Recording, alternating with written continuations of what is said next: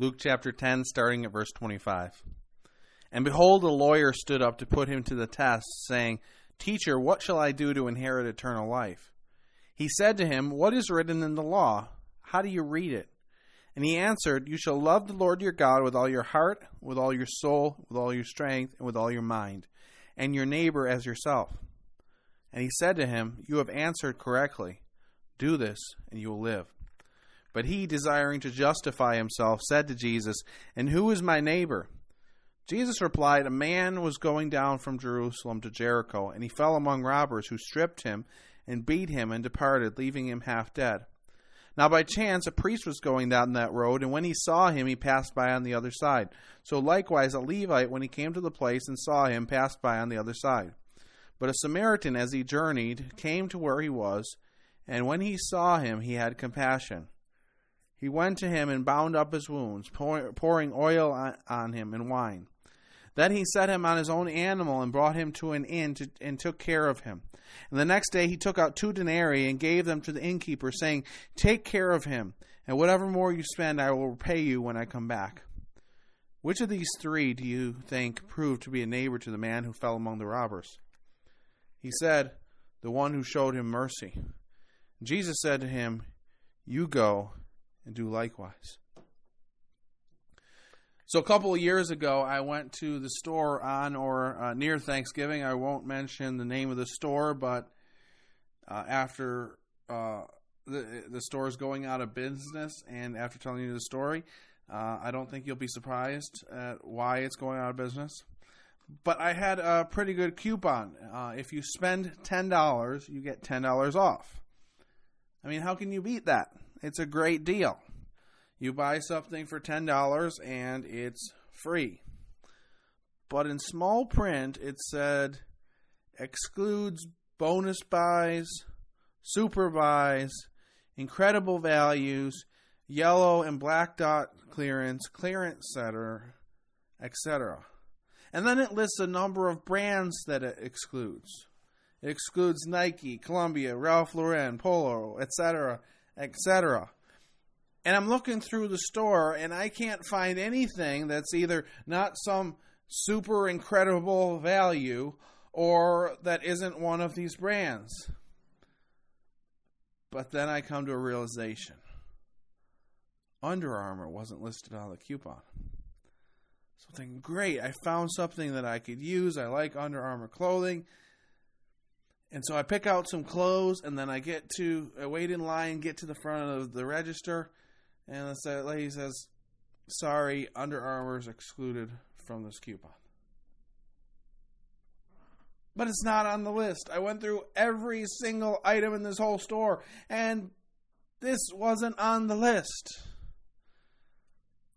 Basically, it was a wonderful coupon that you couldn't use on anything. In the passage that we're looking at today, the lawyer who comes to Jesus, he had good theology, he had a good understanding of the law, but he's trying to make exclusions for the law in order to justify himself, and in doing, he kind of nullifies or does away with the heart behind the law that God commanded. So the lawyer comes to Jesus and puts him to the task, and he asks, what must I do to inherit eternal life?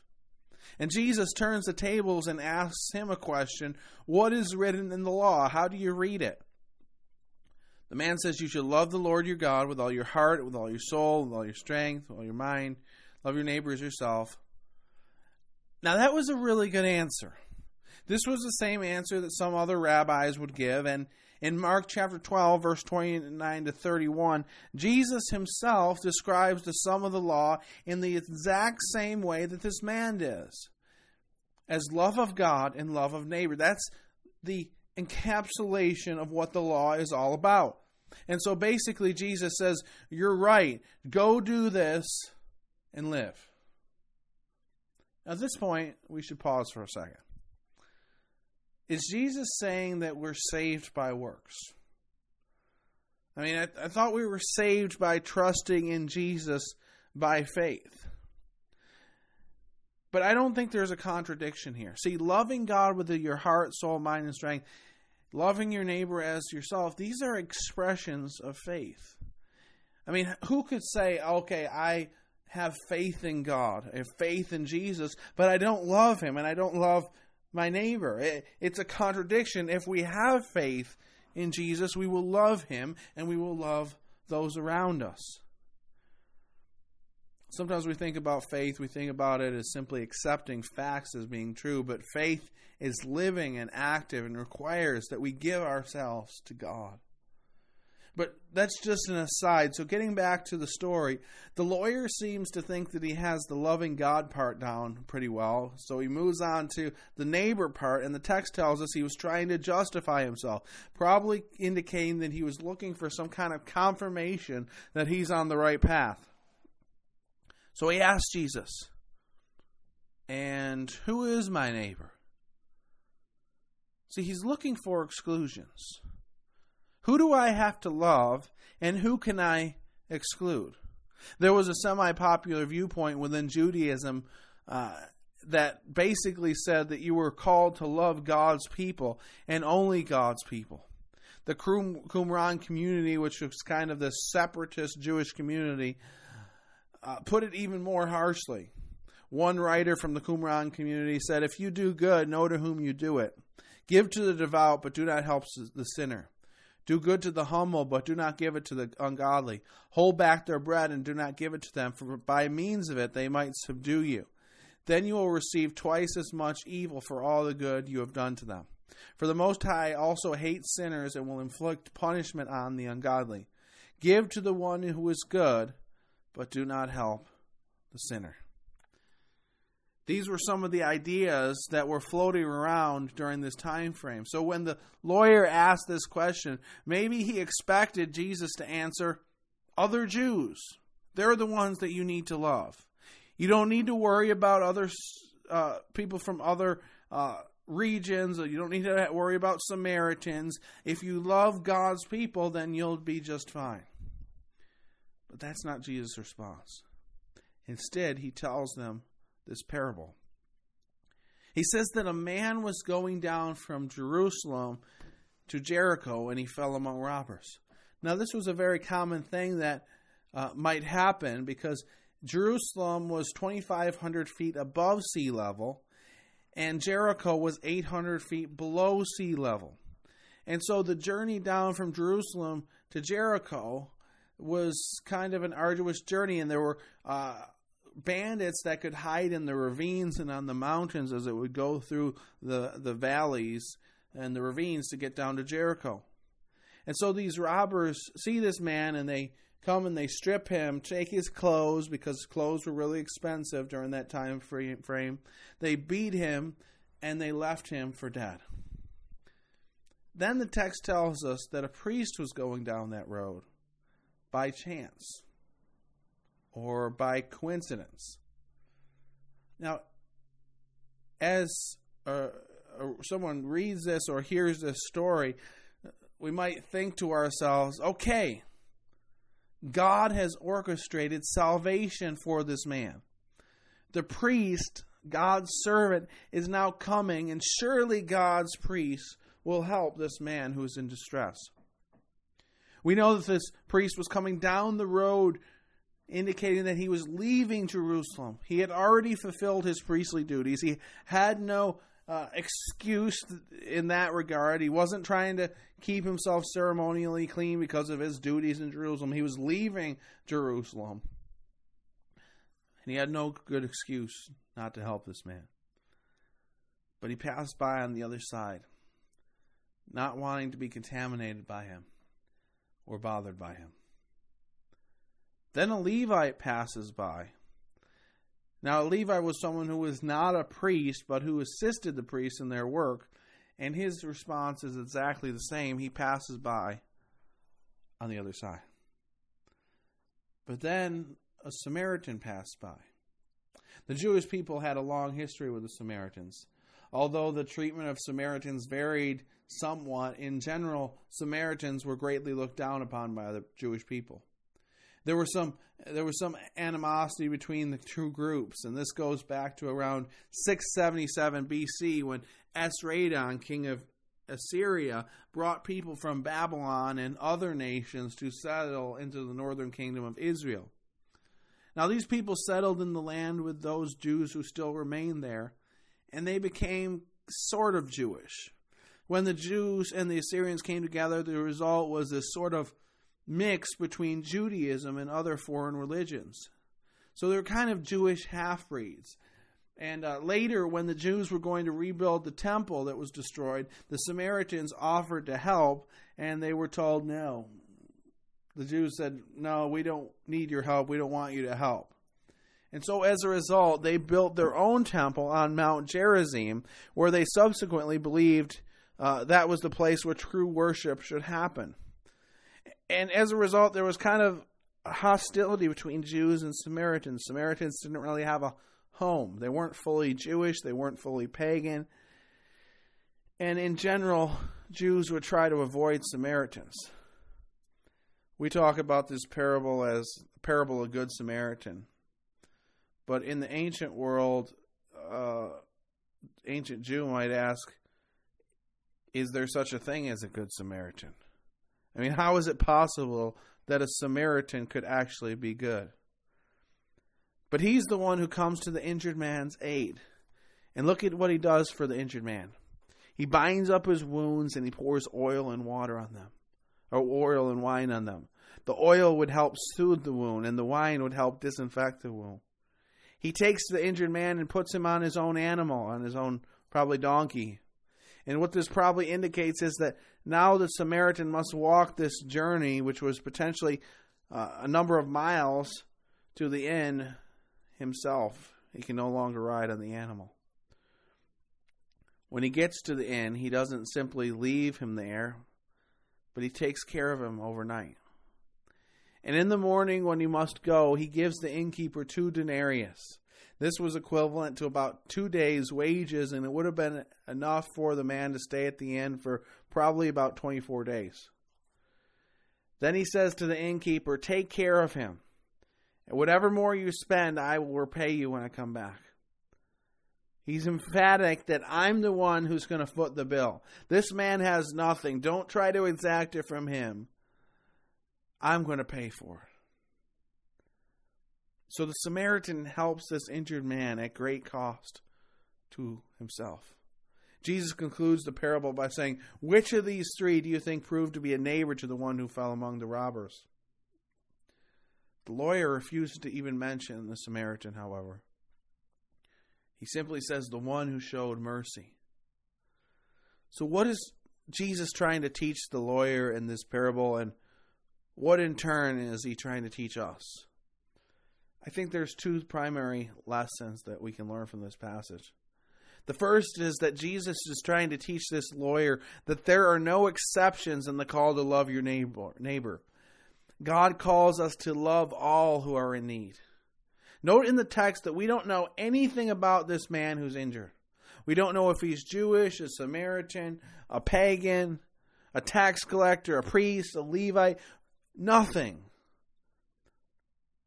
And I think that's intentional because it's kind of irrelevant. There's only one thing in this passage that we need to know about this man, and that he's in need. The lawyer begins by asking the question, who is my neighbor? And Jesus' response seems to essentially be, your neighbor is anyone who's in need. That's the only thing we need to know, is the person who's in need. So for all of us looking at this passage, maybe we need to ask ourselves, who in my life am I failing to love? Who are the people in my life who I would say to myself, well, he or she doesn't deserve my love? Who are the people in my life whose situations are so messy and difficult that we'd rather just keep on walking? We'd rather not get our hands dirty. This passage shows us that our neighbor is anyone who's in need. Yet I think that Jesus wants to teach this lawyer something much deeper than that. Because to understand this first lesson, that a neighbor is anyone who is in need, wouldn't require the Samaritan. It wouldn't require the religious leaders and the Samaritans. Jesus could have just said one person passed by, another person passed by, a third person decided to help, and made his point. Yet Jesus highlights the type of person that chooses to help or chooses to not help. The religious leaders, the religious authorities, the priest, the Levite, they refuse to help. But the spiritual half-breed, the one with the mixed-up theology, he's the one who does the right thing. And I think what Jesus is trying to communicate to this lawyer or scribe is knowing the law is not enough. The lawyer gave the right answers. He summed up the law correctly, yet he failed to keep it. Here's the point. Good theology doesn't fix a broken heart. Good theology doesn't fix a broken heart. Knowing the right things to do is not enough. The Apostle Paul explains this in the book of Romans. Romans 2 verses 12 to 16 says, "For all who have sinned without the law will also perish without the law. And all who have sinned under the law will be judged by the law. For it is not the hearers of the law who are righteous before God, but the doers of the law who will be justified. For when the Gentiles who do not have the law by nature do what the law requires, they are a law to themselves, even though they do not have the law. They show that the work of the law is written on their hearts, while their conscience also bears witness, and their conflicting thoughts accuse or even excuse them on that day when, according to my gospel, God judges the secrets of men by Christ Jesus." It's not primarily about knowing, it's about doing. The Jewish religious leaders had a tendency to say, we have the law. We're better than those pagan nations who don't have the law or don't understand it like we do. And Jesus is like, even a Samaritan can be pleasing to God. Even someone who has a mixed up theology and doesn't have it together, even he can be pleasing to God. But how often is it? How often does it happen? How easy is it for us to fall into this trap of knowing the right thing to do, but not putting into practice? Hearing, but not applying. Some researchers named Darley and Batson did a study at Princeton Theological Seminary in 1973. And what they did was they told a group of theology students that they had to go across campus to deliver a sermon on the topic of the Good Samaritan. This was a subset of the group. And as part of the research, some of these students were told that they were late and they needed to hurry up. And so they're headed to the other building where they're going to give the speech on the Good Samaritan. And meanwhile, the researchers planted an actor on the way that they would go to get to this other building. And the actor pretended like he was in great need. He was coughing, visibly suffering, I don't know, maybe hunched over, laying on the ground.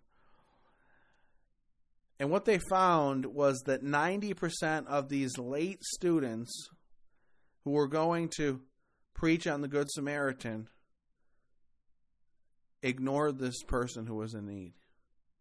The study reported, indeed, on several occasions, a seminary student going to give his talk on the parable of Good Samaritan literally stepped over the victim as he hurried away.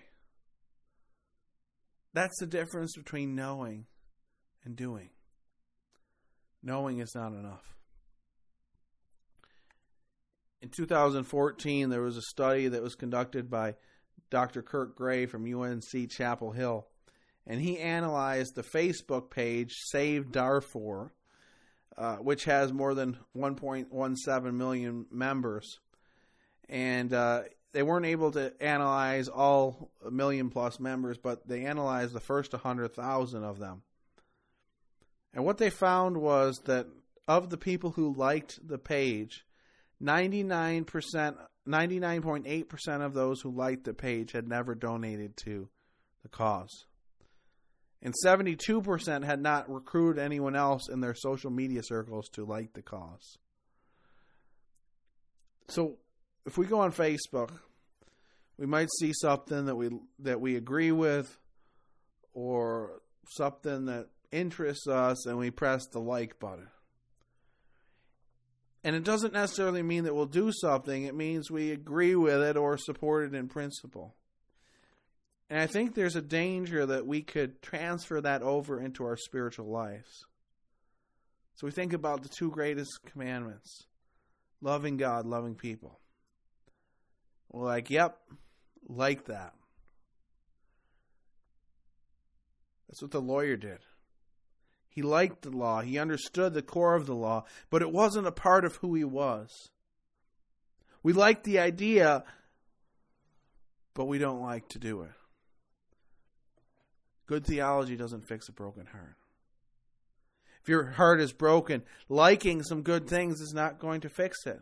So there may be some of us here who know the right answers, that have good theology. We know the teachings of Jesus and we like them, but our hearts are far from God. We've never entrusted our lives to Christ by faith. There may be others who are believers, and yet there's areas of our life where we've failed to obey God. Maybe we've started to make exceptions in our lives. Yes, God wants me to love people, but surely He can't mean so-and-so. No matter where we're coming from today, I don't think the answer is just to try harder. I mean, sometimes we need to give more diligence to something, but I don't think that's the full answer. It's not just to try harder. The answer is that we need to experience God's love, God's grace in our hearts. For those who are not believers, you can come to know God today. You can invite Him into your life today by faith, and He will come and live inside of you and change you from the inside out. And for those of us who are believers, we need to run to the gospel, run to the fact of what God has done for us. And we need to be obedient to God's Spirit that He's placed inside of us to guide us. In a sermon about living a life pleasing to God, Rick Warren told a story about a lady named Liz Curtis Higgs. And she was one of the best known disc jockeys in America. You might call her a shock jock. And she lived a really wild lifestyle. To kind of explain where she was at, she would do the PM show, and Howard Stern would do the AM show. And one day, Howard Stern told Liz, you really need to clean up your act. Now, if Howard Stern is telling her that she needs to clean up her act, you can only imagine how vulgar and how offensive the stuff that she was saying was. And Liz Curtis Higgs had been hurt by many men, and she came to kind of hate men. And she'd been just hurt and broken so many times, and you might call her a militant feminist. She just wanted nothing to do with men, just hated men. But she had a Christian girlfriend, who invited her to church. And each time she said no. But finally she's like, okay, I'll go to church, but only one time. And when she went to church with her friend that week, the pastor just happened to be preaching upon marriage. And the pastor said, wives, submit to your husbands. Not exactly what she was wanting to hear. So she started to get a little angry. Blood started to boil a little bit. But she continued to listen, and then the pastor got to the second part of the verse. And he says, husbands, you sacrifice yourself. You give yourself for your wives, just as Jesus Christ sacrificed Himself for the church and died for her. The pastor said, who is asked to give their life up? The husband. When Liz heard that part, she leaned over to her friend and said with a little cynicism, I'd gladly give myself to any man if I knew he would die for me. Her friend leaned over her and said, Liz, there is a man who loved you enough to die for you. His name is Jesus Christ. That's how much He loves you. It wasn't long after that Liz let down all the barriers to her heart. And she surrendered her life to God. And now she's a well-known Christian author and speaker. See, when we get a glimpse of the love that God has for us, it changes us. It changes us from the inside out. It makes us people who are able to love God and to love others. Because the truth is, we were the injured man on the way to Jerusalem. Beaten, robbed, left for dead by the world. And Jesus came and rescued us. He bound up our wounds, put oil and wine upon them, and healed us. And because of that, we're made new, and we can love others with the same kind of love that God showed for us. Good theology doesn't fix a broken heart.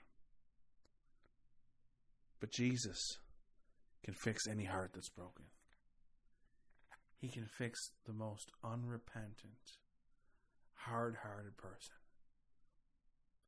and change them and make them new.